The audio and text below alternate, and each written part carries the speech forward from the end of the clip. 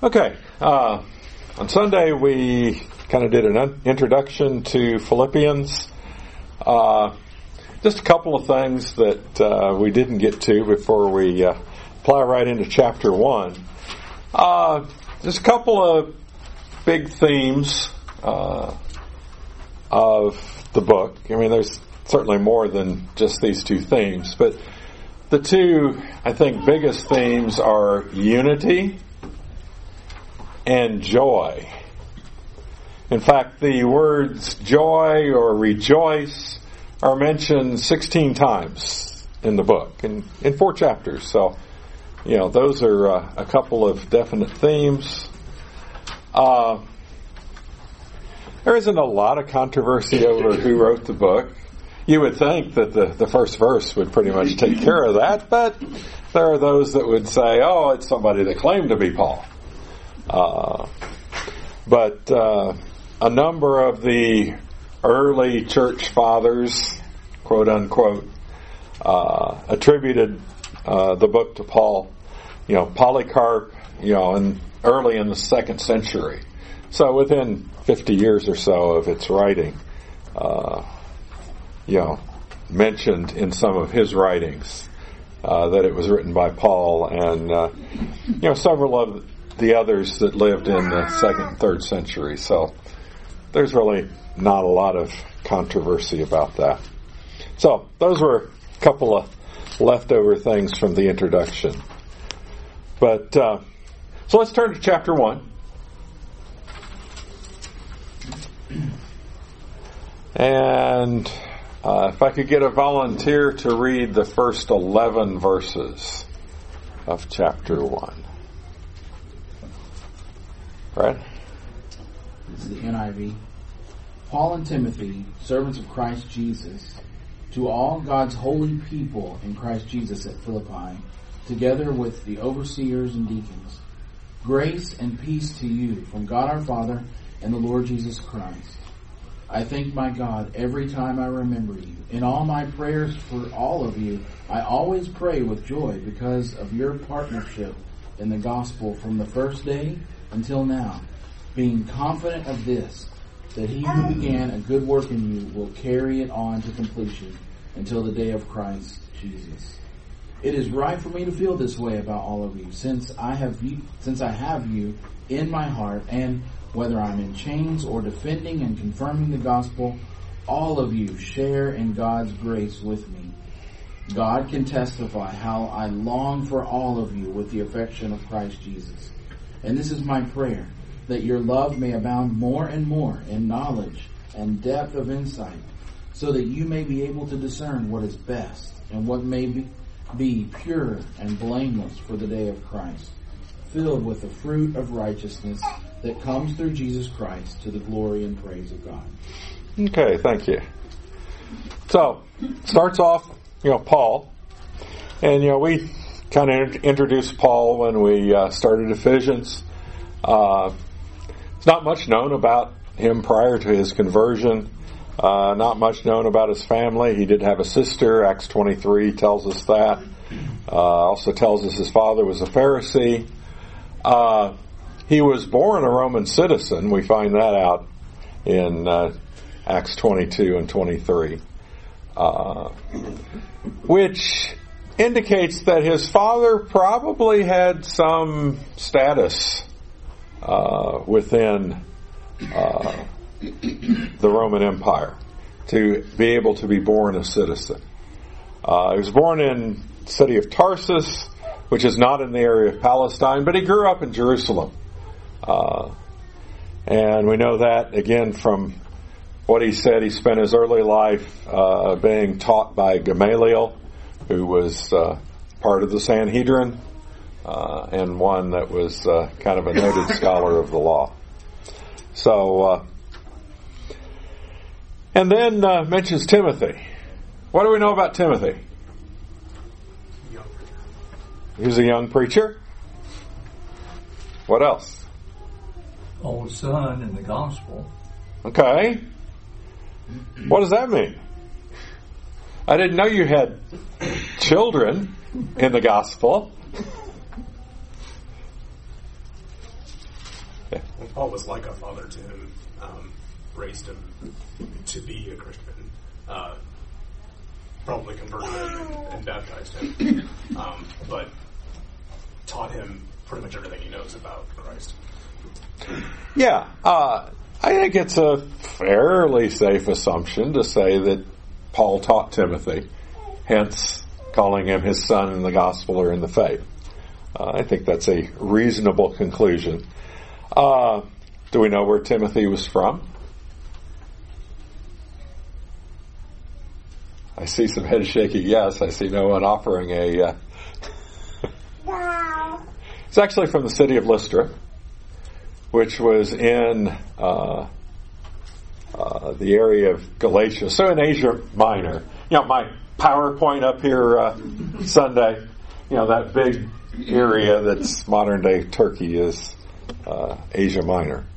So he was from there.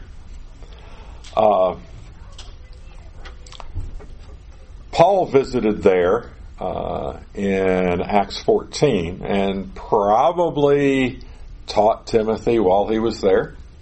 We don't know for sure, but it's a reasonable guess. Do we know anything about Timothy's parents? Becky? His mom was a Jew, his dad was a Greek. Yes. Acts 16:1. So, a mixed marriage, if you want to call it that. Do we know anything else about his parents? His mom was a believer. Yes. And her mom? Also a believer. 2 Timothy 1 and verse 5. Paul talks about the unfeigned faith that first dwelt in his grandmother Lois and his mother Eunice. So that would lead us to believe that they were converted even before Timothy was. That it said that faith first dwelled in them.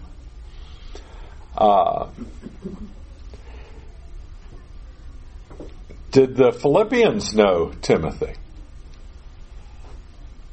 Had they ever met?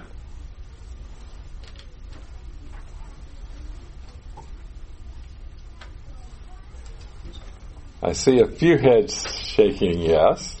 In Acts 16, he's accompanying Paul. Yes. Yes. Acts 16:3, I think it is. Paul went through Lystra and took Timothy with him. And so that, as we talked Sunday, that would have been Paul's first visit to Philippi, because he wasn't planning to go to Macedonia. We looked in Acts 16, I think we started about verse 6, so just a few verses after the verse that Josiah mentioned. He was hindered from going further on into Asia, and he had the vision of the man of Macedonia come over to help us, and so he came to Macedonia and then to Philippi, and we looked there in Acts 16 about the different things that happened. But Timothy was with him, and so Timothy would have been there when the first Christians were converted in Philippi. And he had been there at least one other time as well. And I think in Philippians 2:19 it talks about him about to make a third visit. So yeah, they knew Timothy for sure. And Paul mentions Timothy more than any other person in his writings. So, an indication they were very close, much like a father-son sort of relationship. In fact, Timothy is mentioned in the introduction here in Philippians, but also in 5 other New Testament books. In 2 Corinthians, Colossians, 1st and 2nd Thessalonians, and Philemon.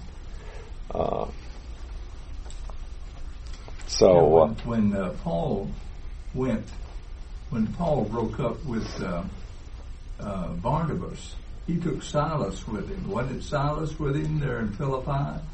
Yes.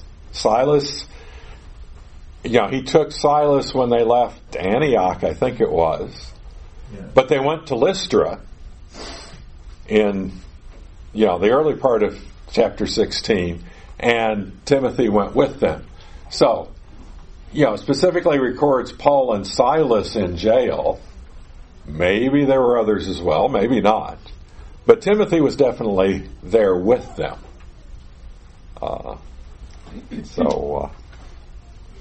Okay, any other thoughts on that? Okay, then it says, bondservants of Jesus Christ. So what does it mean to be a servant of Christ?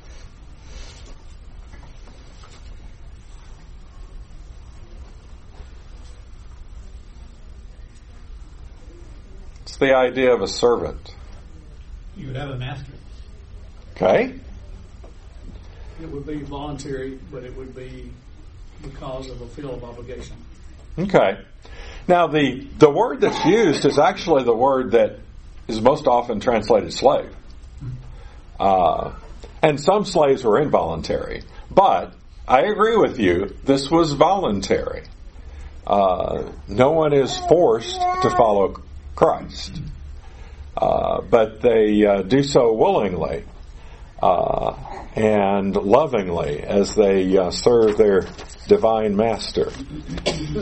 But I think it's interesting that Paul mentions that right off the bat, because he's setting the stage for some things he's going to talk about later in the book, especially as you get into chapter 2. The first 11 verses, discussion of humility and service that is best exemplified in the example of Christ. So, he introduces that right at the beginning, and that's just a preview of coming attractions. So, I don't think there's any accident that's mentioned at the beginning. Isn't this the only letter where Paul and Timothy are called slaves when they're both mentioned together? That's a good question. I don't know the answer to that, but the fact that you're mentioning that might well make that true. Yeah. So, I'll have to look Yes, that. to your point, though, Yeah. it is an emphasis in Yeah. this book. Yeah. Okay. And then it's addressed to all the saints in Christ Jesus who are in Philippi. So, what are saints? Sanctified. Okay. Yeah, literally the word means holy ones. There's certainly some misunderstanding in the religious world about the term saint. There are some that look at saints as being deceased people who didn't become sainted until well after they died. But we don't find the scriptures using that term. Here he addresses this to the saints who are at Philippi. They are very much alive. Would indicate that they were God's possessions, God's own possession. That kind of term is also used of the Israelites in the Old Testament. Daniel chapter 7 verse 18 and 22, Deuteronomy 14:22, and Exodus 19:6 talks about a holy nation. So the idea of being holy ones, goes well back in the scriptures. And then 1 Peter 1 verses 15 and 16, be ye holy, for I am holy. So one's relationship with Christ will affect their actions and causes them to be rightly called saints. And then he says, including the overseers and deacons, or bishops and deacons, some other translations say, no other of the epistles are addressed this way to the, bishops and deacons, or overseers and deacons. So apparently Paul's wanting to emphasize that. And, their work is a work of service as they oversee or superintend what's being done by others. Shepherd, feed, tend, watch, rule, administer. All words that we find in the Scriptures talking about the work of elders or bishops. And those terms are actually used interchangeably in Acts chapter 20 when Paul is addressing the elders in Ephesus. So the different terms really refer to different parts of that function. Now there are some who have made a distinction between elders and bishops. In the Scriptures, you always see a plurality, never just one. And they're used interchangeably. But some denominations have a position of bishop that would be over elders. And there might be one bishop over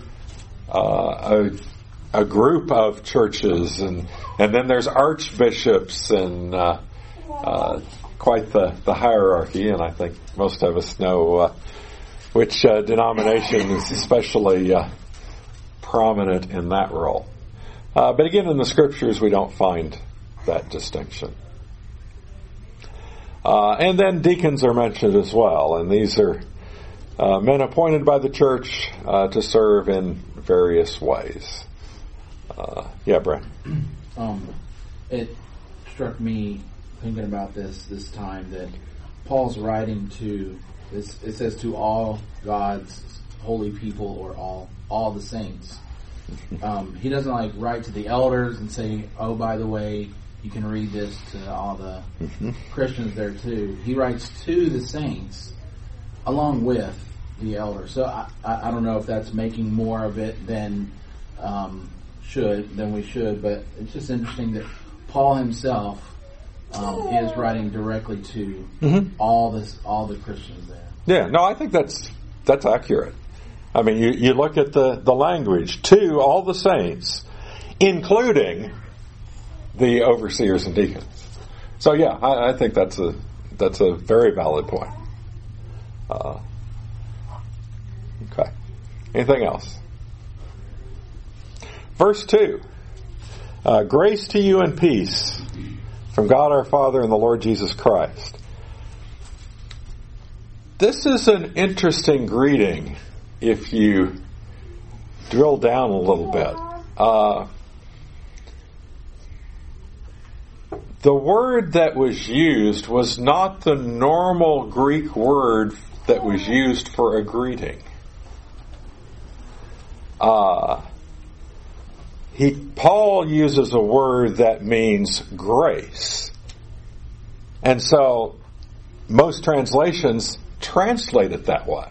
But it was not the word that the Greeks, in the Greek culture, you would usually use for a greeting. So I think that's intentional, that Paul is making a point.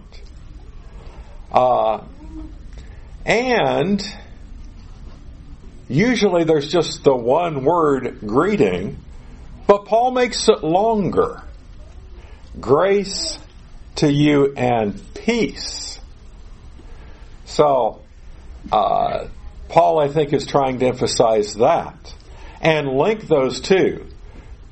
This peace would naturally follow from the grace and is due to this fellowship, our reconciliation to God that's made possible by Christ. So, there's a connection there. And Paul makes that connection. But that's not the way that a greeting to start a letter would typically be done back at that time. So, I found that to be interesting. And so I think he's trying to emphasize that. And notice he says, from God our Father. So, this wasn't Paul's greeting so much as it was God our Father and the Lord Jesus Christ. So, pointing out, this is not just my think-sos, this is from God. And the word Father was the word that was commonly used in a household with like young children addressing their fathers. That's the word that's used there. When Jews addressed God and addressed Him as a Father, they never used that word. That was too informal to them. So they used a word that was much more formal. But Jesus, when He prayed to God, did use Abba. Almost exclusively. And He taught His disciples to pray in that same manner in Matthew 6, as well as other accounts in the Gospels. So, I think what that tells us is that we as Christians, even today, should look upon God as a loving and caring Father, like we would even our physical fathers that care for us. And that, we're adopted sons of God. And, we should be comfortable approaching God. That's not to say that we should be irreverent, but approaching Him as a loving and caring Father is not irreverent. So, I found that interesting as well. So, any thoughts or comments on that? It's amazing what you can find in just looking at introductions like that. Okay, then we get to verse 3. It says, I thank my God in all my remembrance of you.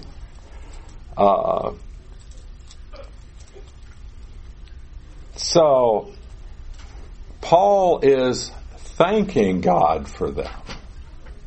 And we'll see in the verses that follows, he has a very close relationship with them and special feelings for them. So it shouldn't be surprising that he's thanking God for them. And that should be a lesson to us. We need to be thankful to God for our brethren. How often do we do that? Probably not as much as we should. But that's a lesson here. And he says, in all my remembrance, which indicates to us that he thought about them frequently as well. So we can learn from that. And says, always offering prayer with joy. There's that word joy. But offering prayer with joy in my every prayer for you all. And the word prayer in verse 4 I found, is not the normal general word for prayer, but is the word that would mean supplication or petition. Petitions on behalf of another, supplications, prayers specifically for another and for their needs, is specifically the kind of prayer he's mentioning that he offers. So when he thinks of them, he's thinking of their needs and putting those before the Father. So that's special. And we'll see at the end of this section we read, Paul will have a specific prayer for them.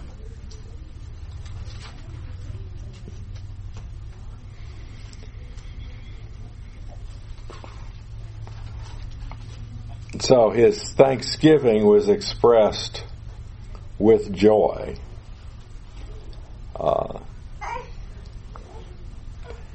And so, when we think about that joy,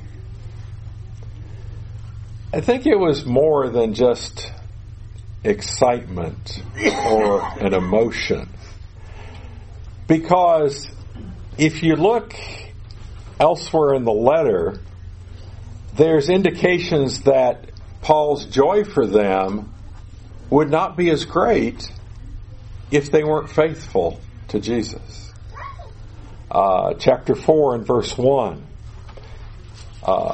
would indicate that. And in chapter 2 and verse 2, it appears that his joy would be increased. It says would be made complete if they heeded his pleas for unity, being of the same mind and united in spirit, intent on one purpose. So, this joy could increase or decrease based upon how they responded to this message. So that makes it more than just an emotion. It's based upon their relationship with God. And when you think about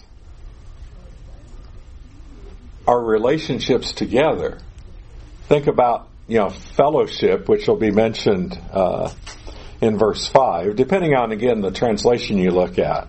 The New American Standard says participation. I forget what your version that you read from, Brad, said. Verse 5. Partnership. Partnership. Okay. And that word is translated various ways throughout the Scriptures. But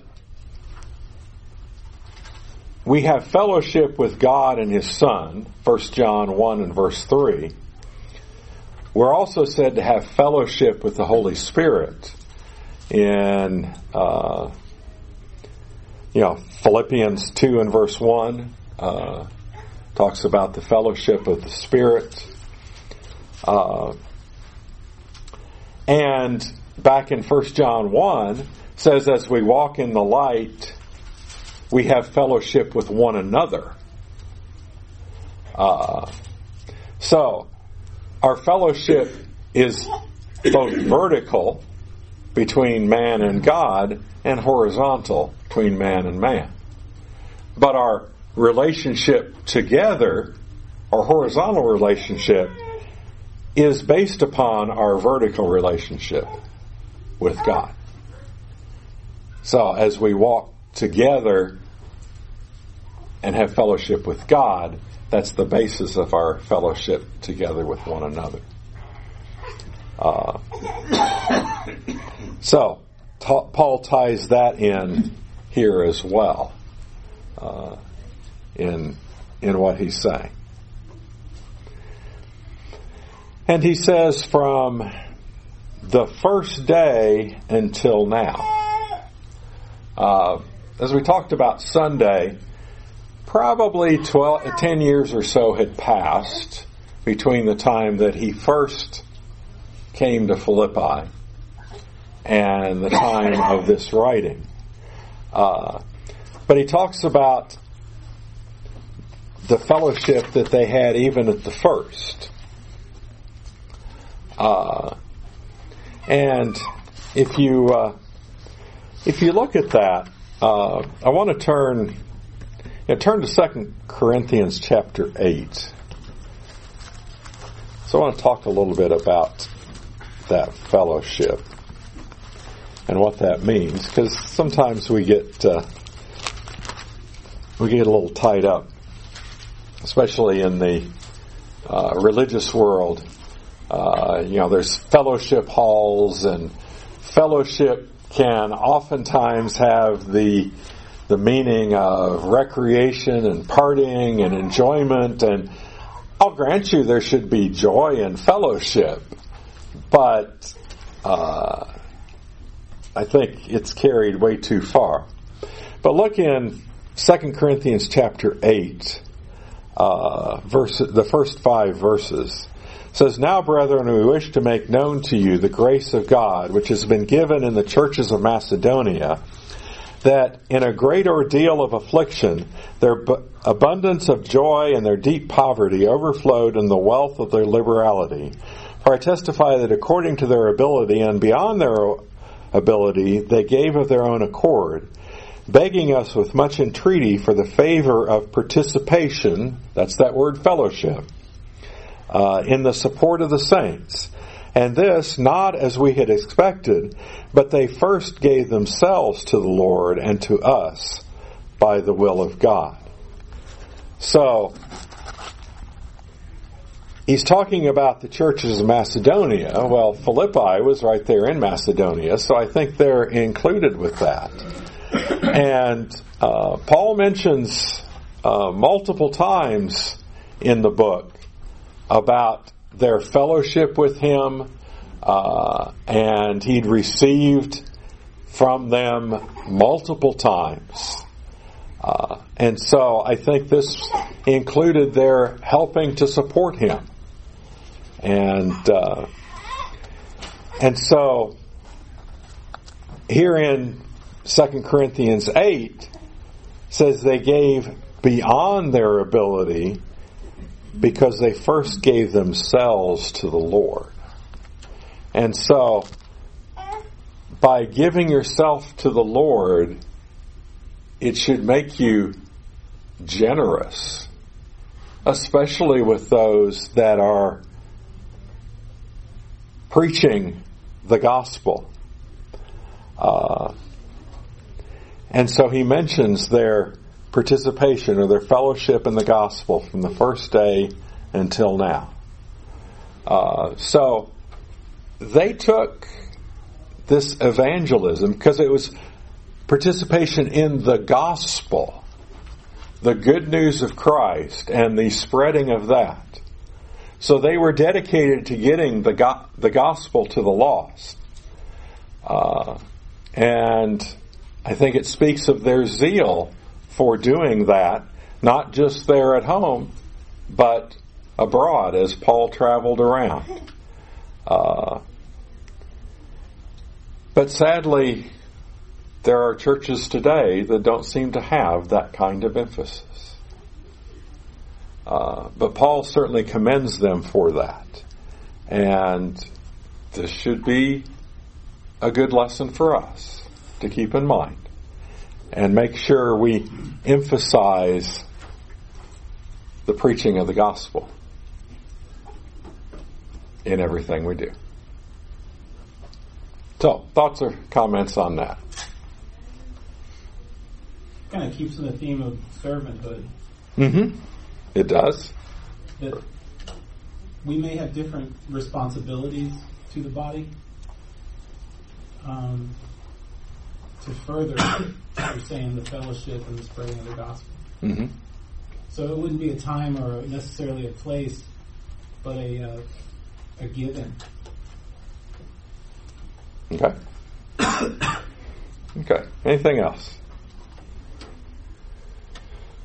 Okay, then we get down to verse 6. It says, "For I am confident of this very thing, that he who began a good work in you will perfect it until the day of Jesus Christ." So, what good work do you think he might be referring to here?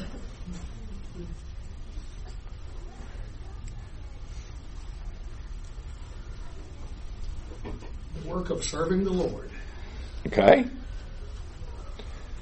That's pretty broad. But That is pretty broad. I think if you look at the context, it's probably more the fellowship or the partnership with Paul in the furtherance of the gospel. So I think that's probably more what he's referring to specifically here. Now, serving the Lord is a good work. No question about that. That's one way. But there are many ways that we can and should serve the Lord. But here it probably is referring to their participation with Paul in furthering the gospel.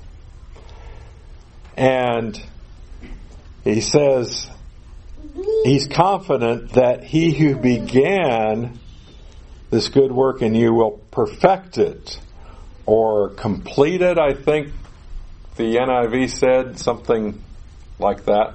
Carry it on to completion. Carry it on. Okay. I thought completion was in there somewhere. Until the day of Jesus Christ. So, Paul is convinced that they're continuing in this work and persevering in this work. That good will come from that.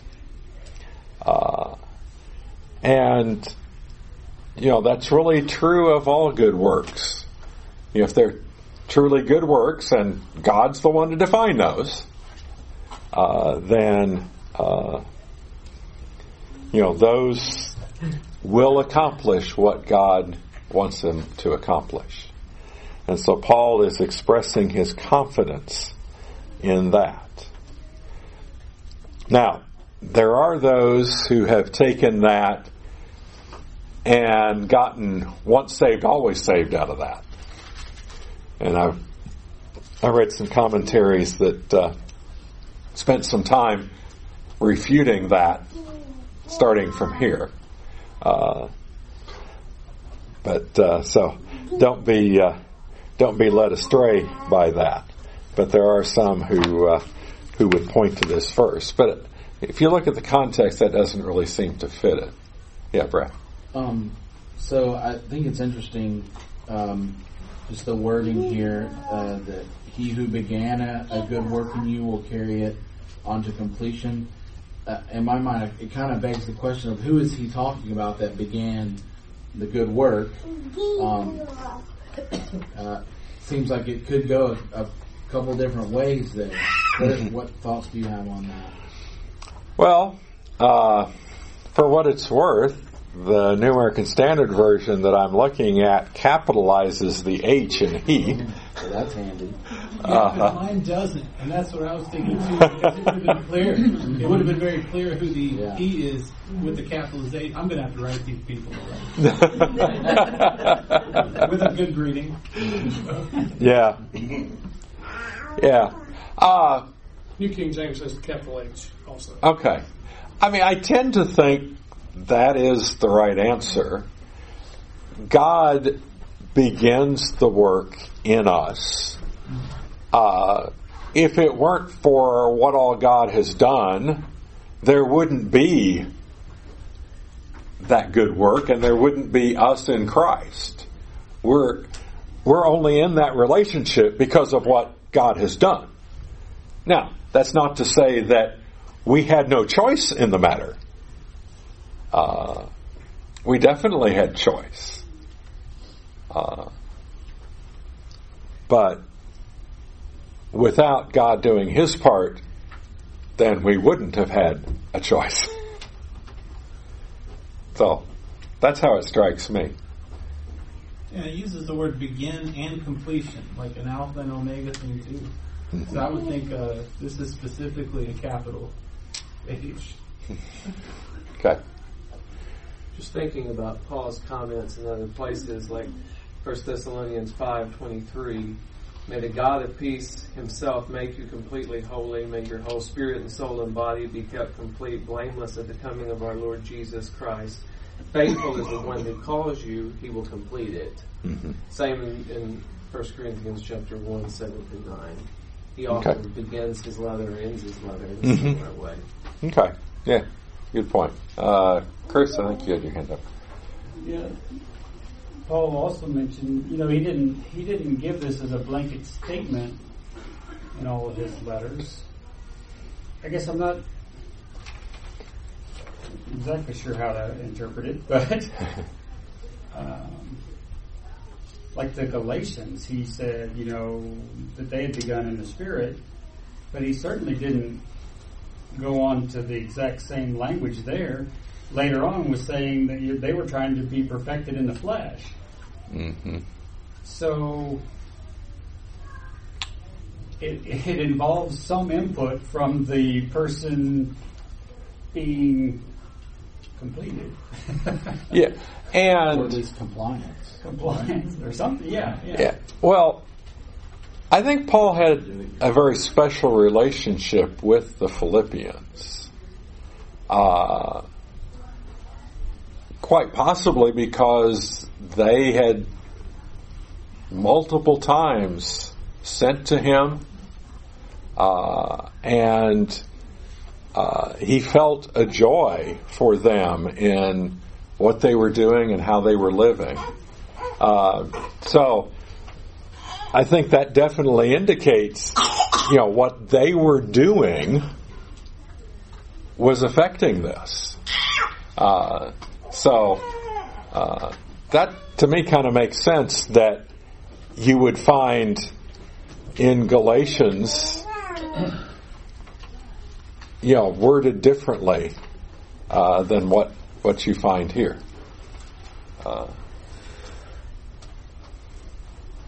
That's my thought. There's like two aspects of that. It's one, God can do it. Mm-hmm. But I don't know that that's all he's saying here. That's right. Kind of broad, generic, and a given almost, okay? God started this, God can finish it. Right. But is he being more specific with them? It's like, I've seen your works, and I'm confident that God's going to perfect that in you because you're cooperating. You're you're going with the program. So I see it coming to fulfillment in the day of Christ. Yeah. No, I agree. Okay. I agree. And back to his greeting, grace and peace to you from God. God is the source of the grace and the peace. Mm-hmm. And thinking about Ephesians that we just got done studying, God's the one that does the calling. Mm-hmm. We accept his calling and try and walk in a manner worthy, but he's the one that calls and completes all of that. Again, I think we have to be compliant in that and maybe not try and do it ourselves and earn our own salvation, but rather let God bring it to completion himself. Yeah, and definitely not do it our own way. Right. Yeah. Yep. Very good. Anything else?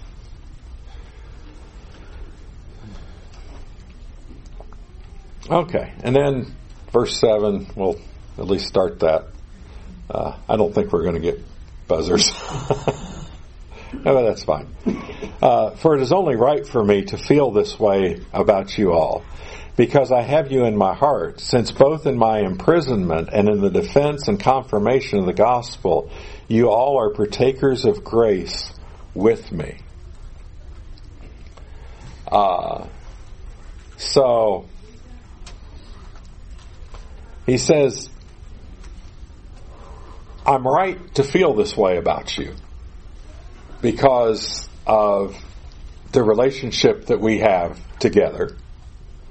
And he says, I have you in my heart. Even in his imprisonment.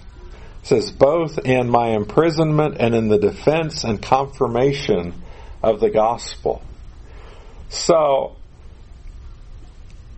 it's like, because of his circumstances, it makes him feel even closer to them. And he was I think part of his purpose in writing to them was to let them know, I'm doing okay. You know, they'd heard of his imprisonment, and he'd heard they were concerned about him. I mean, we'll get into that later in the book. And he didn't want them to be worried about him. And he'll even talk about how this has been an occasion to further the gospel. And, you know, he'll get into that later in this chapter even. So he was wanting to, you know, reassure them of that.